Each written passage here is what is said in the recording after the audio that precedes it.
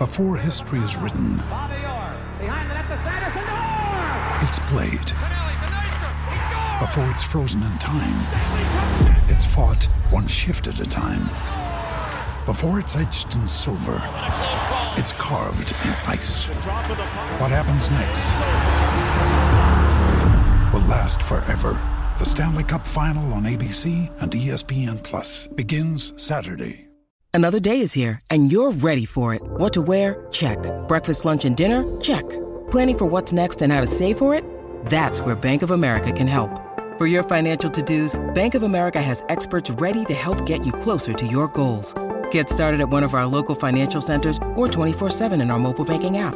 Find a location near you at bankofamerica.com/talktous. What would you like the power to do? Mobile banking requires downloading the app and is only available for select devices. Message and data rates may apply. Bank of America N.A., member FDIC. When you need mealtime inspiration, it's worth shopping Kroger, where you'll find over 30,000 mouth-watering choices that excite your inner foodie. And no matter what tasty choice you make, you'll enjoy our everyday low prices, plus extra ways to save, like digital coupons worth over $600 each week. You can also save up to $1 off per gallon at the pump with fuel points. More savings and more inspiring flavors make shopping Kroger worth it every time. Kroger, fresh for everyone. Fuel restrictions apply. Welcome into another edition of the Cyclone Fanatic podcast. We're doing part 3 here of our football and random things, spring football. I don't know. I wouldn't say, obviously not a preview because spring football is basically over at this point, but exit interviews for spring football, I guess would be a good way of putting it. Did episodes 1 and 2 with Jeff Woody. And now we got to bring in the man, the myth, the legend. It's Jay Jordan. What's up, my man? Hey, Jared. I'm glad that I've become an involuntary footnote or subset of the fart. So that's a privileged position. I'm glad you've patched me in with that. I'm sure Jeff is thrilled. Oh yeah, he was fired up when I told him that you were gonna come on. So he wished he could do this with us, but he can't work too much in the evenings. So kind of a tough timing deal. But of course, our spring football coverage presented by A+ Lawn and Landscape. You can give them a call or check them out online for any of your lawn and landscaping needs. Proud sponsors of us here at Cyclone Fanatic. Man, so me and Jeff really dove deep into the offense and the defense. We sat down to do 20, 30-minute long podcasts and did like hour long for each one. So that gives you an idea of where we're at this point, Jay.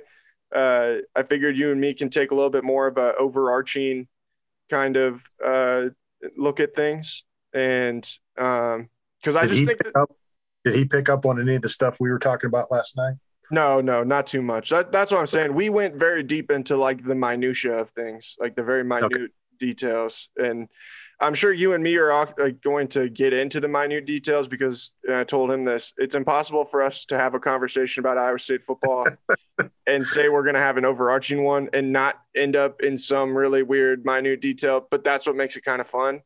Right. What to us, what's the overarching is the minute things. So I just think this is a fun team right now to talk about because there's so many things that we just don't know about them, and there's so many guys that we haven't seen that play that much football.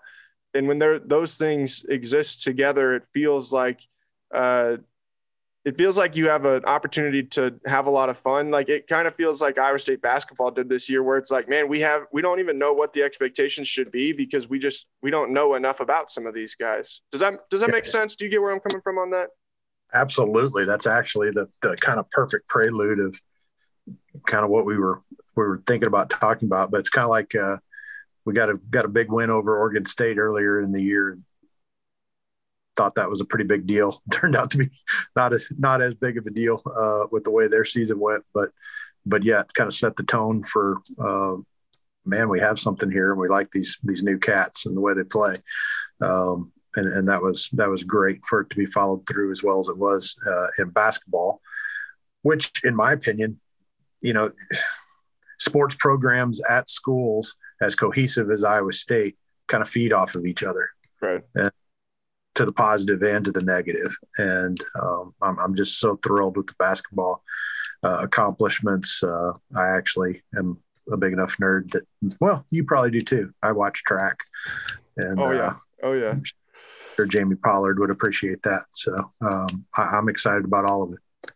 Yeah. And it's just been, it seems like this is like a golden age kind of for Iowa State just in general, because, you know, the wrestling program's kind of on the way back up. I mean, what the track and cross country programs have been able to do, you know, I wish it was viable for us to cover more things like that. Obviously, just economically, not that many people care, you know, so that makes it tough on our end. But what they've been able to do, especially those cross country programs over the last several years, is outstanding. And the jump in wrestling was great.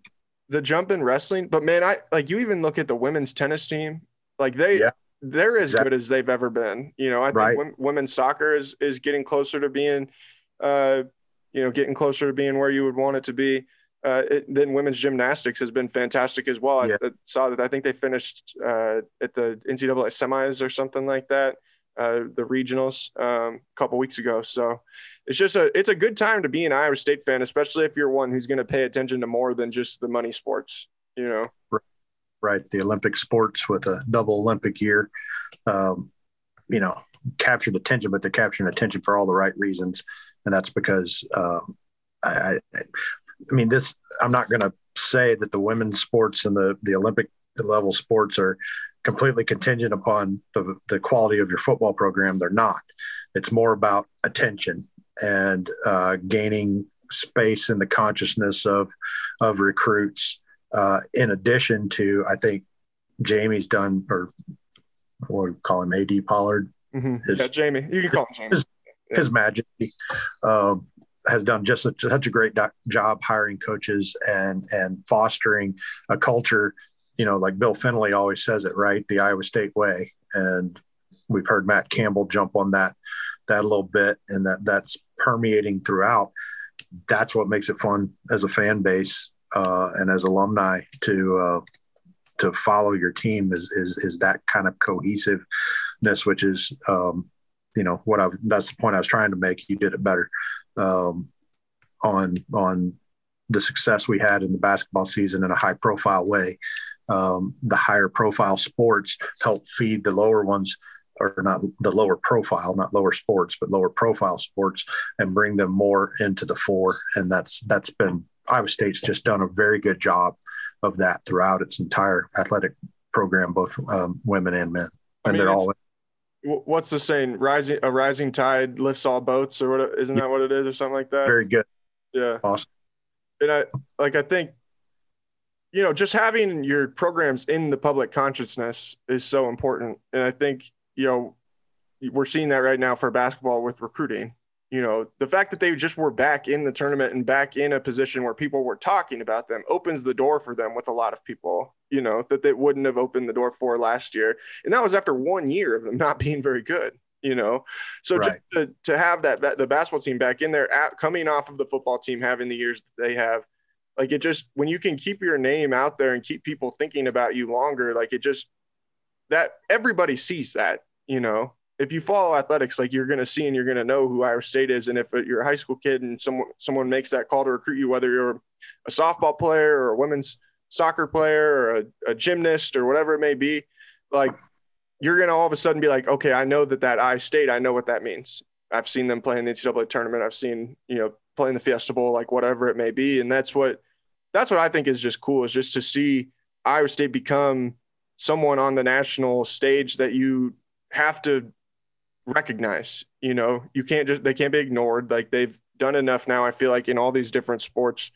And, you know, I hope that it can continue, and you can just keep yourself in that public consciousness 365 days a year, like some schools are out there, you know? Yeah.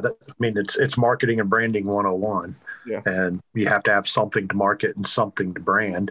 And Iowa State's done a great job over the last 5 to 10 years of like you said, raising those boats, but also the Iowa State way moniker is one thing I think is kind of consistent with all of the programs is they're gritty.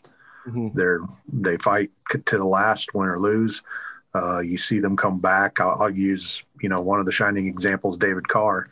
You know, he had a very disappointing loss there in the NCAA tournament, but he fought back to third which is a hard thing to do, especially when you've had that kind of disappointment and setback along the way. And I think that's indicative of what we've seen. We've seen it in the football team, of course. We saw it, even through some tough times in the basketball season. We saw them come back and achieve at a level that's probably higher than what anybody ever should have expected out of them. So that's great. And that's what I love so much about this basketball team. Like, I think TJ will have better teams, I think, at Iowa State from a talent perspective. And I've covered better teams. But that one, I think when I look back at it, even now, like, you can kind of, after the season has some finality, you can kind of look at the body of work and think about the team and knowing that you're not going to be able to watch them play anymore. Like, I think that will be one of my favorite teams I covered, because there was something like so uniquely Iowan and Iowa State about them. Right. The aspect of feeling really overlooked, nobody really has any expectations for you. And man, I feel like that's something every time someone comes to Iowa that has never been here before, and you talk to them and they're like, man, there's way more here than I thought there would be, like there's way more going on here than I ever expected. Like, that's what this Iowa State basketball team was. It's like no one had any expectations, but every time you turn them on and watch them, you'd be like, man, there's way more going on here than I thought there would be. And that's what I think, 10 years from now, however, whatever, like TJ could go and do a lot of different things and have all kinds of success and, go deeper into the tournament. But I think there's going to be a lot of people who are going to look back at this team and be like, man, but there'll never be another one like that one. That was so incredibly maddening. So, dude, did some things that just drove us absolutely insane. But you know what? Every night they showed up and they put their hard hat on and they brought their lunch pail and they went to work and they did it the dirty way and they didn't ever do it the easy way. But, man, they picked themselves up by the bootstraps and got their hands dirty and went to work. And I think that is what's really cool about it, And that's why I think I said to Chris it must have been after the LSU game, that they reminded me of the 2017 football team. That was what that team was a lot like. They didn't have they had better talent than everybody every time. But, man, you were going to have to come out and out-scrap them, And if you didn't out-scrap them, they could put a whooping on you. And I think that's why Iowa State fans are drawn to some teams like this, is because it's just like they can see themselves in the team, Sorry, that's kind of a tangent, but no, that's perfect. It's kind of what we do, right? Right. We had a team that was endearing this year because it was a terribly poor shooting team that found other ways to win, and that's hard to do.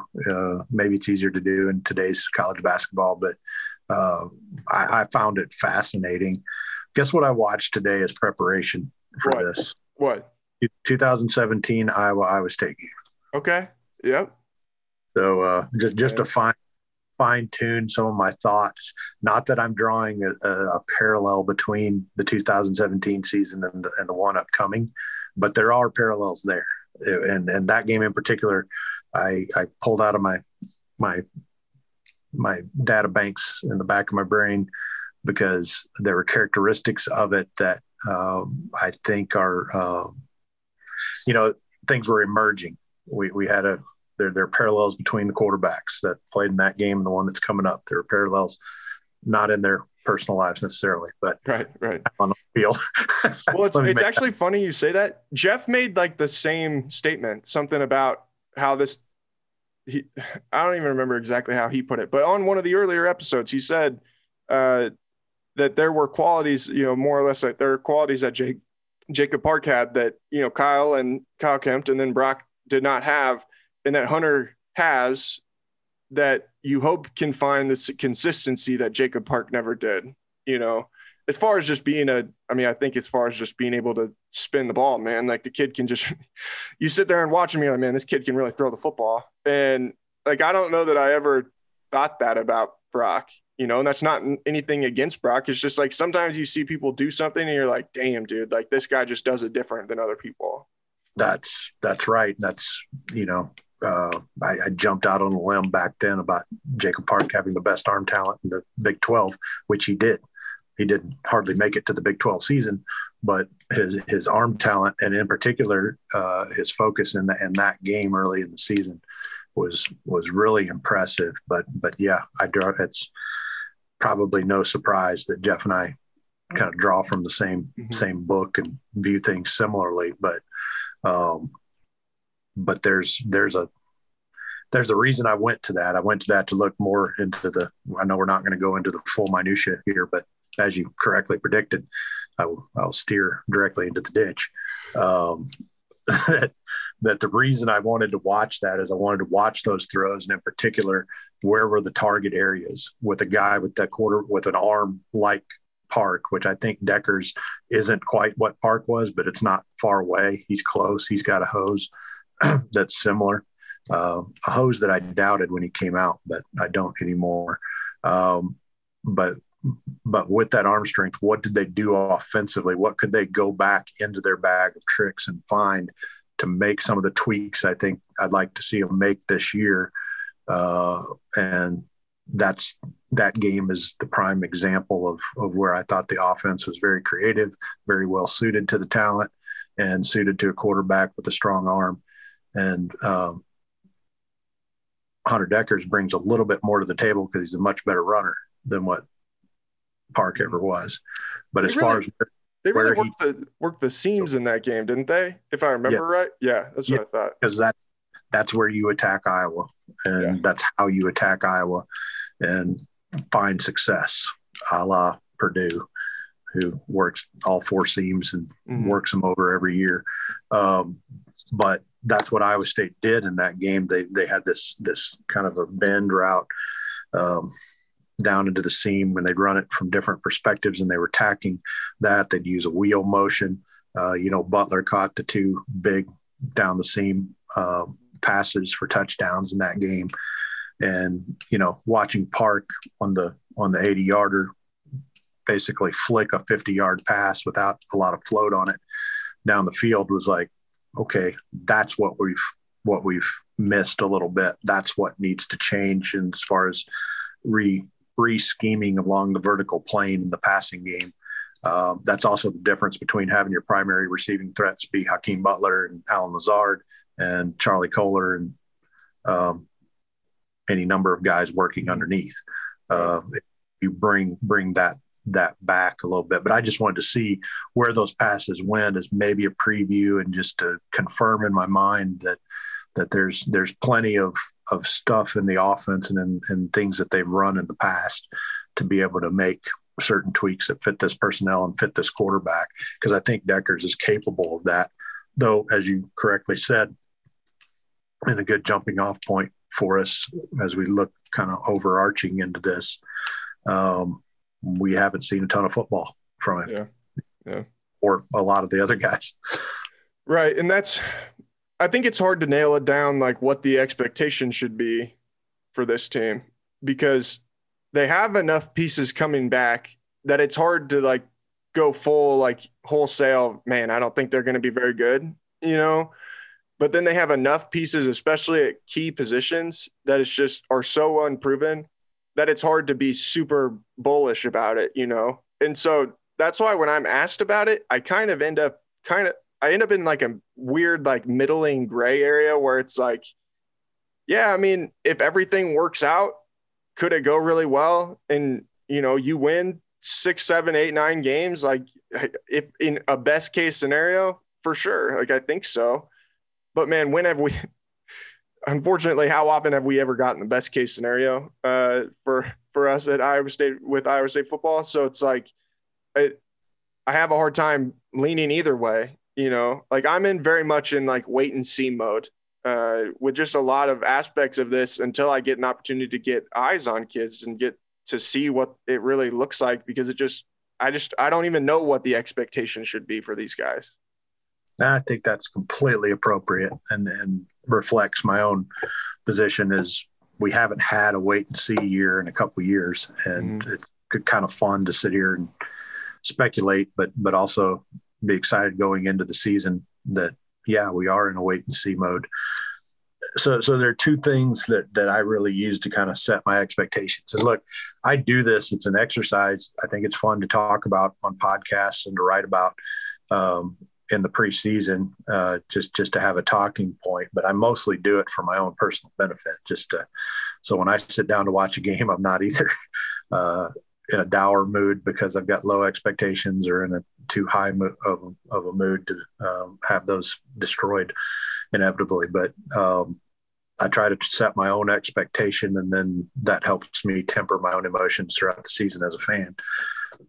I look at two real things. One, Bill Connolly uses very heavily in his ratings, which I lean on to and believe. I think it's proved out over time that returning production is a flawed but solid predictor of your future performance. And then the caveat that I would add into that is your developmental capacity or track record, your developmental track record of building certain positions and how you've done. And an example of that would be like Alabama. Alabama's somewhere in the 70s ranked as with regard to returning production, but nobody really worries about Alabama reloading. Right. Iowa's offensive line, they could reload and start 5 more guys, and we're going to still have a baseline expectation that they're going to be pretty good. A team like Kansas, replacements are good. New people pop in there, but there are certain places that have good. And I think Iowa State has started to develop some expectations in that development track record. I think it's reasonable to expect that there's going to be a really good running back room. May take them a minute to figure out who or how that looks, but I think the track record has proven that. I think the defensive line has been good, has plugged new people in, even though there've been some stalwarts and linebacker are really good. There's a good developmental track record in those areas. Now, that said, there's some questionable ones too.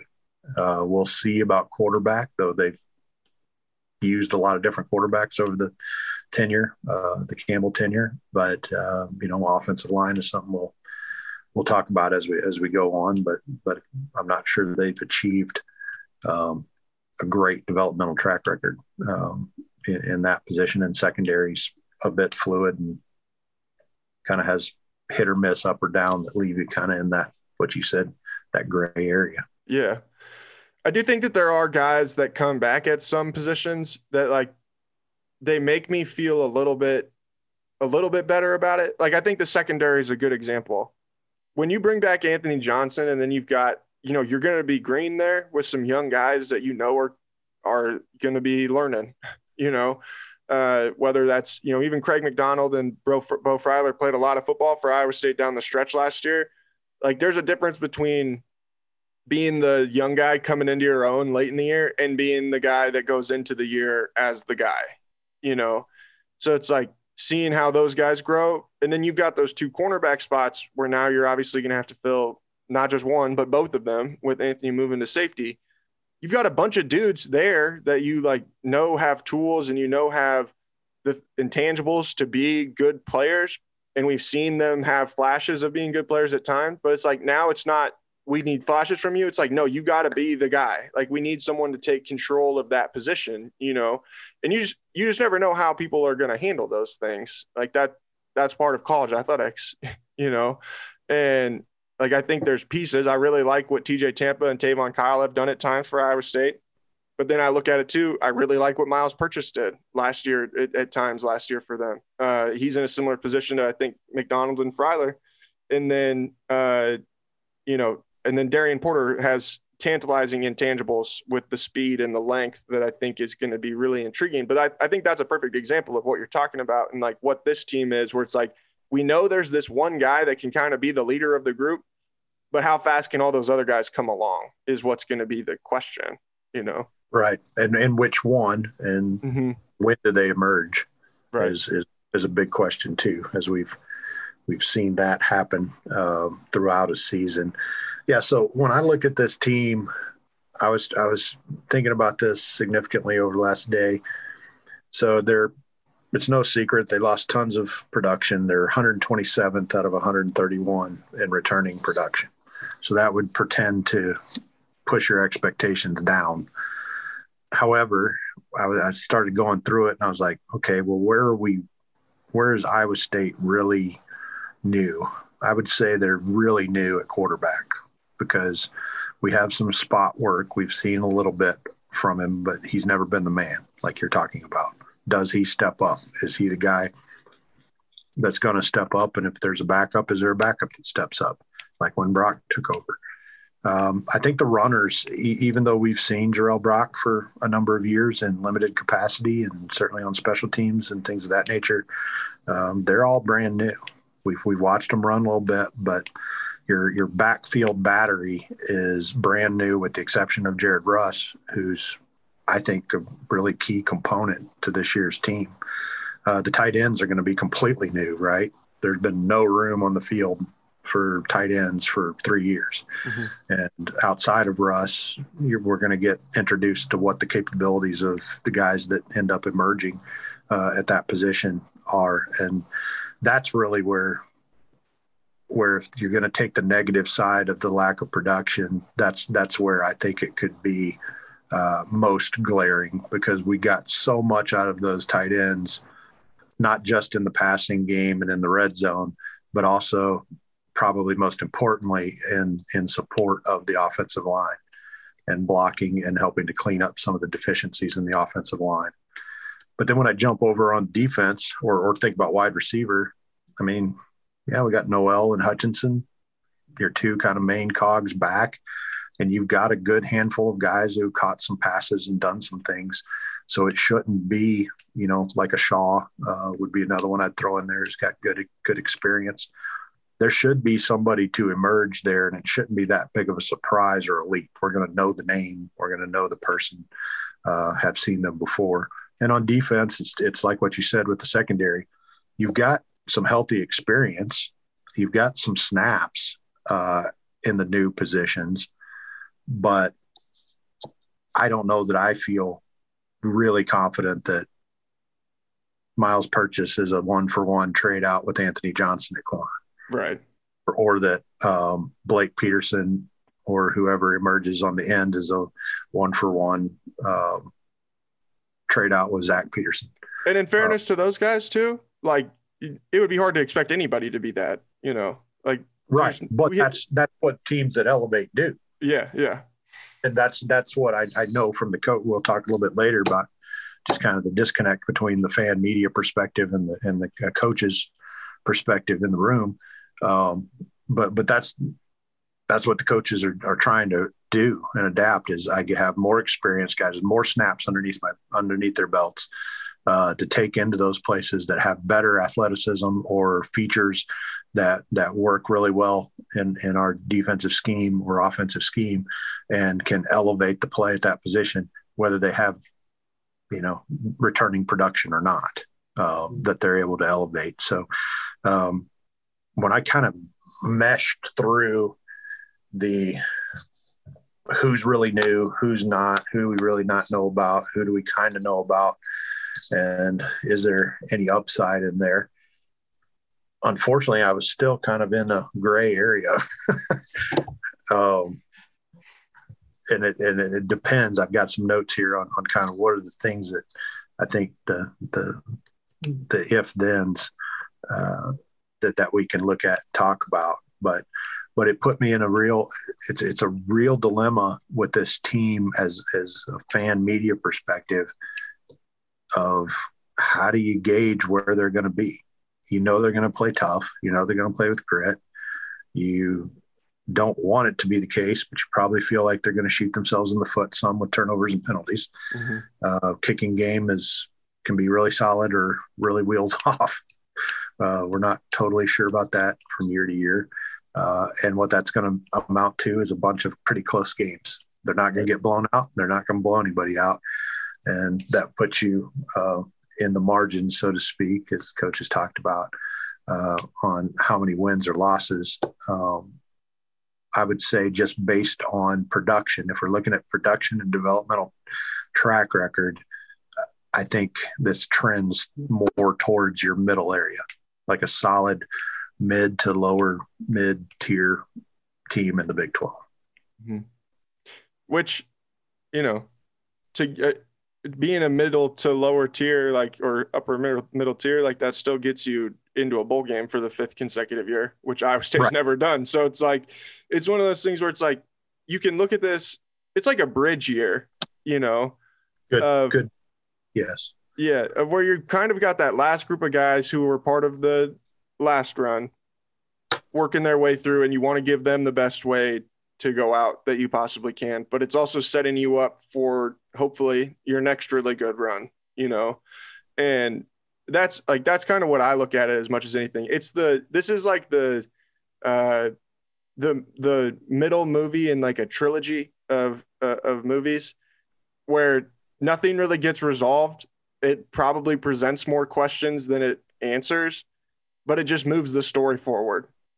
Like, that's kind of how I'm looking at it, where it's like, you got to have a reset with some of these guys that you're losing, you know, and you just have to have people step up. And a lot of the guys that are going to step up aren't guys that are going to be seniors. You know, it's like guys that are going to be sophomores that can have time to grow into those positions. Then obviously you want them to come in and have success right away. I'm not saying that, but it's like, they're going to grow into it. And then, you know, then you can move forward and have fewer unanswered questions next spring. Does that make sense? Absolutely. And, you know, there's part of this discussion that I think doesn't get talked about a lot, and it's because coaches don't really want to talk about it either. But sometimes, just because a guy was really, really good for you, well, let's just use the quarterback. Let's use Brock Purdy. Brock Purdy was really good, record-setting quarterback. Hunter Dekkers may not touch his records, right? Or any quarterback in the foreseeable future was very, very good.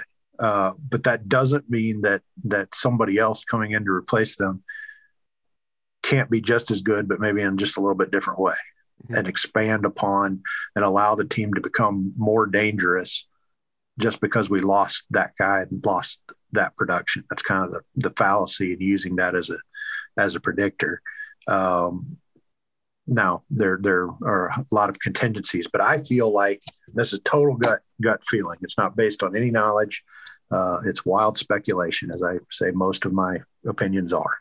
My wild speculation is I feel like the staff at Iowa State believes that they've not solved the puzzle yet, but that they have moved significantly up the board for expectations based on the overall talent that they've brought in on the roster.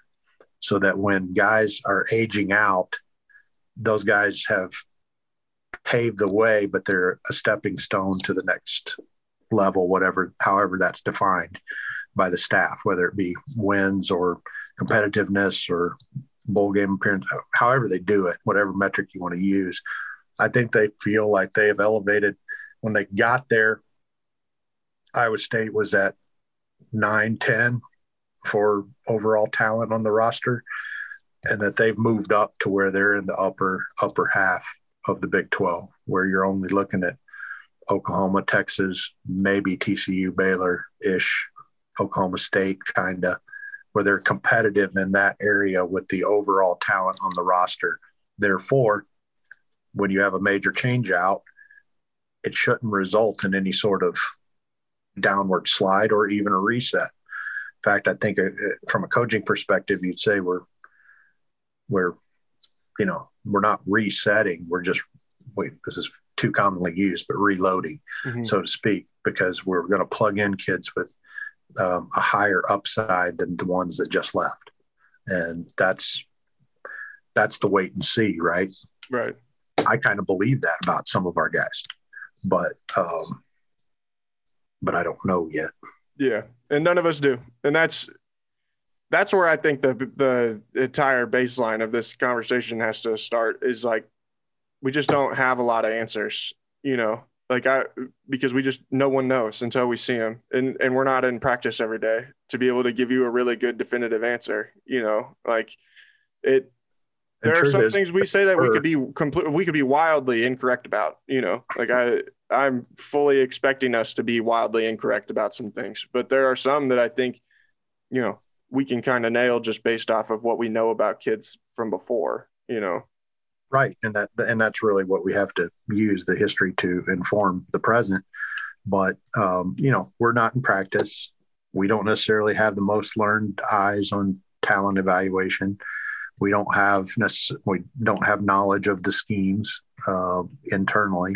Even somebody who can sit down and watch film and pick out the exact coverage and make the call and talk about the different rules that they're supposed to use and stuff like that still doesn't know what that play call was and how that was taught. And in order to be able to make fully accurate determinations on that stuff, and I'm not sure all coaches do either. But yeah, we have no idea about quarterback decision making. We don't know what Hunter Dekkers is going to be like when it's in the fourth quarter and we need a drive to tie the game. We don't know his interception tendencies. I mean, we've seen him throw some. We've seen him make some great passes and avoid them as well. But we don't know what that quarterback decision-making is going to be until we watch that first full game. We have a pretty good idea that the offensive line will be inconsistent, but they're inconsistent in a strange way. It's not inconsistent just because they're mediocrely talented. They're mediocre because of mistakes, because they make mistakes in technique, or they make mistakes in penalties, or they miss something, or for some reason or another will get road graded by a defensive line. And they become inconsistent because putting all five of them working together, five mediocre guys working together in congruence on the offensive line can result in gaps that spring talented runners, i.e. David Montgomery in 2017. Okay. But inconsistent guys can cause a guy as talented as Breece Hall to get shut down. Now, that didn't happen. I offer that a lot of that's because of the way that they used the tight ends that were able to support them and create additional second level blocks that moved him past those deficiencies. But that's another one of the questions. Can the tight ends we have now support the offensive line in the same way? And will the defensive line and linebacker core, the front of the defense, will they continue to be dynamic? They've been dynamic for 5 years now. We've had dynamic players and plays made in that front seven. The biggest cog to that is Will McDonald, who's, I think, an absolute all-star. And he can be dynamic, but he can have that taken away from him pretty quick if the other guys don't hold up their end of the bargain. Or if he's held, which he often is. Well, and but even with all the holding, he's still been dynamic. Yeah. I was just you said held, you said holding, so I was like, yeah, well, he usually is being held, so yeah. It's pretty fair to assume that will happen. Couldn't agree with that more. And then, as always, will the scheme support the new skills? Yeah. They just going to run the same thing and expect different guys to do the exact same things, or are they going to adjust on the fly to the skill sets that they've got now? They've shown a tendency to do that. I don't think they're 100% in that area. I think they've struggled to find their way to it at times, but I think they generally come in with a plan to use things, and then they've been what the staff is really, really good at is they're okay with scrapping something they thought was going to work and move to something that works a little bit better. I mean, we saw that with the shift in the defense. We see that in the way they play the defense now as opposed to when they started it. We've seen that with the running backs and the style of running and different styles of blocking. We've seen them use blitzes a lot and then back off and not use them as much. We've watched them do that. They're really good at not having a lot of pride as they go through the season and finding something that works. But I also think there's room for improvement in picking those things out before you get 4 games deep. Right. So the tight ends one, I think, is the one that, and Jeff and I talked about this a lot on the one where we dove into the offense. I think that position, and then coupled with what they do for the offensive line, like that, a lot of this hinges on that, because I think that what they were able to do with those tight ends the last 2 years specifically is a lot of what created the mismatches and the leverage that they could get in the run game and in the pass game. When you don't have that, like, what do you do? If they try and run that same offense, I think they'd be fooling themselves. Like, you're playing yourself at that point.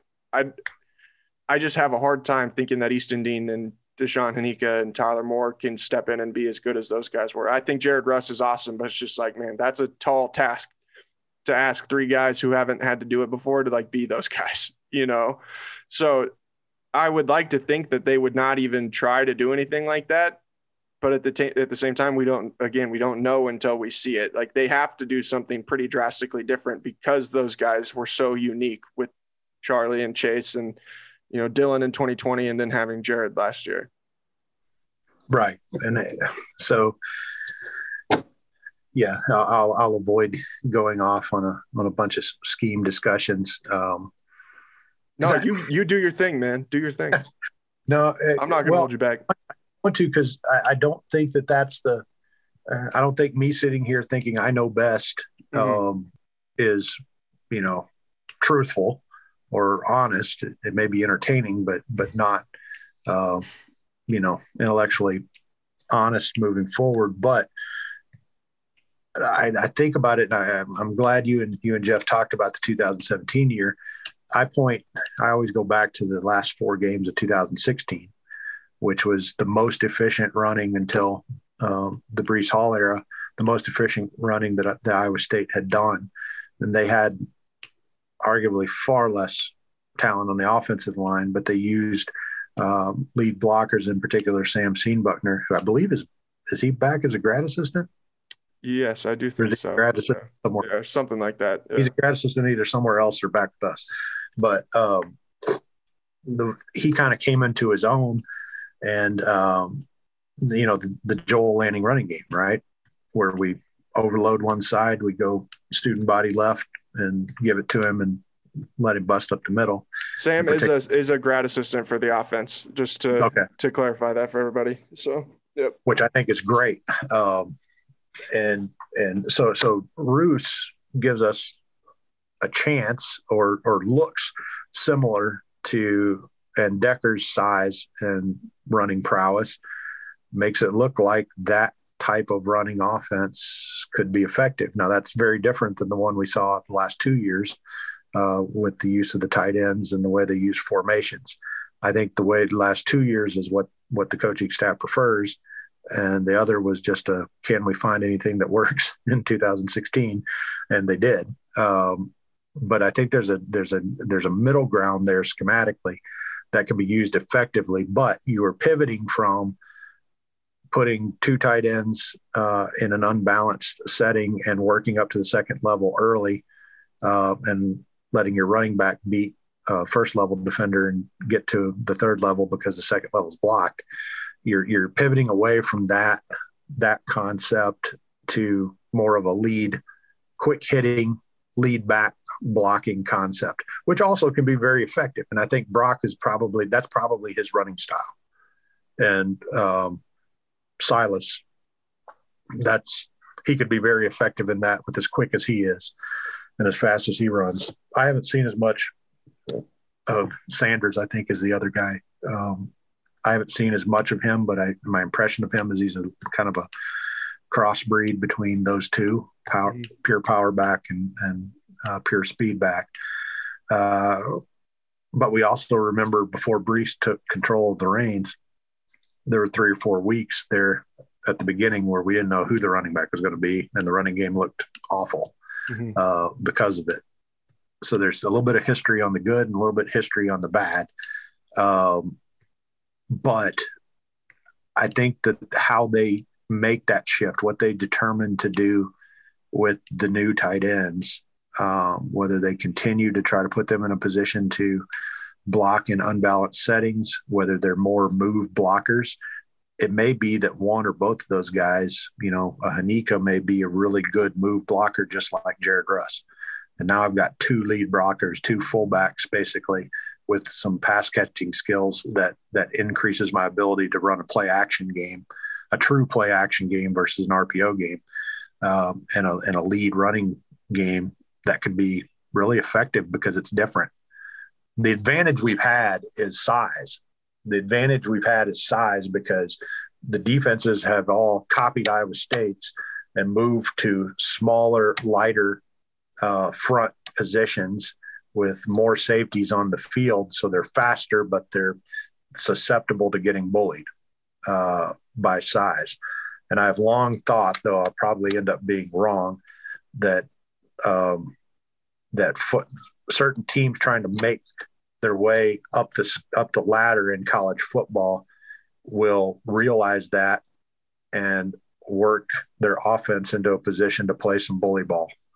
And I wonder if Iowa State, that's the way they recruit their offensive line, right? PJ Fleck and Matt Campbell are twins, and the type of offensive lineman they get, which, 6'7", 330 is pretty standard. That's what they want, and there's about 5 of those humans in the world. Right. But that's what they want versus, the 6'4" or under dude with really good feet. They've got a little bit of both, but they prefer that road grader style guy who's just going to push and move people out of the way. And it's just huge. Yeah. It's a huge guy. And the tight ends were that way too, right? Right. You stand next to Dylan Sainer or Chase Allen and Charlie, and you felt very, very small. I mean, and I know this to be a fact because Coach Campbell and I have talked about it. He loves basketball players. And I think if you look at their roster, you can pretty clearly tell that, Which is awesome. And especially from a blocking perspective. In my day-to-day life, I talk to kids very often about the cross-pollination of skills and why, if you're a basketball player, you should play football. And if you're a football player, you should play basketball, because they're not incongruent, even though they seem like congruent games.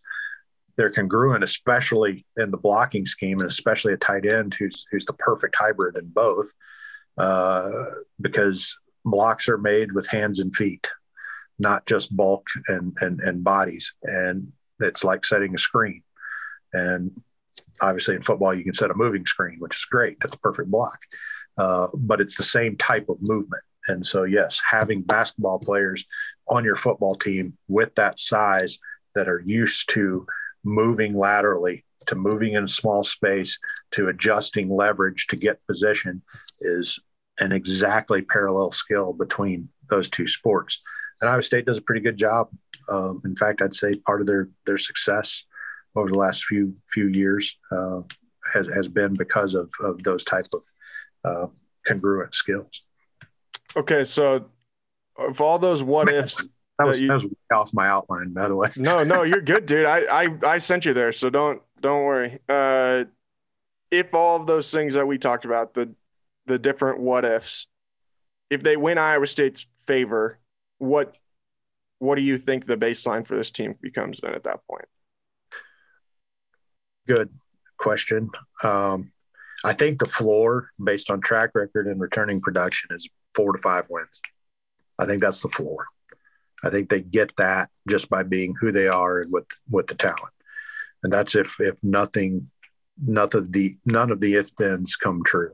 So the if thens I have is the quarterback if the quarterback is a solid decision maker, if the scheme adjusts along a vertical plane, if the defensive front remains dynamic, and if the O-line improves consistency, then I think that pushes Iowa State up to an upper tier contender with a 7 to 9 win expectation, which is an exciting year and a good year, I think, especially in a quote unquote reset year. Now, if none of those things happen, then I think your floor is still 4 to 5. Some improvement along those ifs, I think, puts you where you're talking about, which is your 6-6 bowl team reset year. We still go to a bowl game. Okay, I'll take that. Mm-hmm. But if the then occurs on any of those 4 things, I think that pushes them into that really hard to beat team category. Yeah, even against the upper tier teams that they'll play. Yeah, and I think it'll be an interesting year in the league too. Obviously, we talk all this stuff about Iowa State, like the other teams in the league matter still too. They're obviously Oklahoma is the one that it's like, who knows? Like their one is just like, we don't know. They're going to be talented because they're Oklahoma, but Venables is going to be a first-time head coach. There will probably be some growing pain there, I would imagine. I can't think of many times that there has not been some with new head coaches. Texas remains a cesspool based on. Have you seen any of the stuff that's been happening this week with them? What? Oh man. Like, So, well, got booted off the team. Yeah, the guy that got kicked off the team. Did you see what he said in the media? No. Oh, well, what he did was he went and spoke the truth and talked about how there's too many guys that want to go hang out on 6th Street and not enough of them that want to get in the facility and work, basically, is what it boiled down to. And he was the problem in Austin. Yeah, basically he said the kid told the truth and said what the program's problem has been for however many years, and he's the one who's in trouble for it. And like, should he have said it in the media? I don't know, probably not, but like, he also came out and is now being portrayed as the problem when I think he's just trying to bring light to the problem more than anything else. And I find it hard to believe that someone like that would come out and just say something in the media if nothing had been discussed privately prior to that, So it's just clearly that is still a dysfunctional situation, is what I was trying to get to. But I think what you're going to get from Baylor, what you're going to get from Oklahoma State at this point. But then, like, other than that, I think a lot of things are up in the air, like there's a lot of ways that things could go. Yep. New coaches at TCU and Tech. Both teams have enough talent to be real problems, but and both coaches are good enough to turn them around very quickly. But again, like Iowa State, you need to see it. Same with Oklahoma. Kansas State, not sure they know what they're doing at this point. We'll see. Mm-hmm. And I think Kansas is probably on an upward trajectory, but they just have so far to go that really Texas is the only team they can beat. West Virginia, we talked about, they seem to survive massive defections each year via the transfer portal. I think Neil Brown's a really good coach schematically, but you just don't know what you're going to get necessarily week to week from those guys. But that said, it's a tough league. I mean, talent-wise, TCU, Baylor, Oklahoma State, Oklahoma, Texas. I mean, that's half your league are really nicely talented teams at all positions. Should be a fun one, man. I think it's going to be a lot of fun just to keep breaking down this thing like over the next several months, because there's just so many pieces of the puzzle that have to be put together. And it's like, it's a fun mental exercise, like just to sit and think about like what the possibilities are. Yeah, I'm more enthused about this year than I have been. I mean, I was enthusiastic before, but this year really fires me up because I think this is don't misunderstand. It's not a prove it type year for Campbell. It's a very intriguing transitional year for him to see how, like you said earlier, just to reference, your concept that your reset versus reload and that kind of middle years of a 3-year plan or 3-tier plan, the middle tier, to see how that gets handled and moves forward, and to actually see the fruit of what we perceive to be very strong recruiting classes and recruiting efforts over the last 2 and 3 years. I really can't think of a more exciting scenario to be a fan of or a close fan of a team, is to actually see that. Now, could it come with heartache? Yes, it could. It often does. There's only one team that can be the best at the end of the year. That ends the year truly happy as a national champion, Right. But more often than not. I talk about last year being maybe disappointing because it was a nearly 500 year with a lot of returning production. Yeah. Which also kind of disproves the production theory offered earlier. But I mean, there's so many variables that go into it. You're right. This year provides so many different options and intriguing players that I'm very excited to watch. I'm very excited to see on the field because my Cyclone radar says these guys are a little bit better than what we've seen in the past, bring a little bit different skill set that I think is compatible with being effective against the other teams. The other thing I want to see, I think is really intriguing and will be really intriguing to watch, is the efficiency. We had a coaching staff who came in and preached and talked about efficiency. The whole winning in the margin things is all about efficiency, from a single block to a single play to a single set of coverage, just being efficient in the margins. And we've seen a team that struggled in that area from time to time, and in big games in particular. And I want to see if that ship gets righted a little bit. But mostly on a whole overarching thing, big expectations didn't quite meet them. Big expectations didn't quite meet them. Now they're back to being the hunter instead of being the hunted. Now the coaching staff has the leverage of talking about us being underrated, talking about, Cyclones versus the world, like the T-shirt says, right? That's what and I think that this staff in particular thrives under those circumstances, and the teams and the character, the kids that they bring in thrive under those circumstances. And so higher tier, more respected kids with a hungry attitude generally leads to pretty good success in football. Yeah. So we'll see. I'm right there with you, brother. Well, I appreciate you taking the time to do this. I love you, man. I'm glad to have an opportunity to get you back on here, and we're gonna have to get you and Jeff together so that I can take a nap sometime. Since you guys will do all the talking, I just have to turn it off and turn it on at the beginning and turn it back off at the end. I'm thrilled to do it. I hope throughout the summer, kind of like last year, we're able to reconnect and talk about the rest of the league and some other stuff's heading up into the season. And then I get pretty busy during the season itself. But I'm pumped. Call me anytime. I'm happy to do it. Yeah, so. Sounds good. All right, we'll talk to everybody again soon. Thanks again to A+ Lawn and Landscape. And we'll talk to you guys again soon here on Football and Random Things. Peace.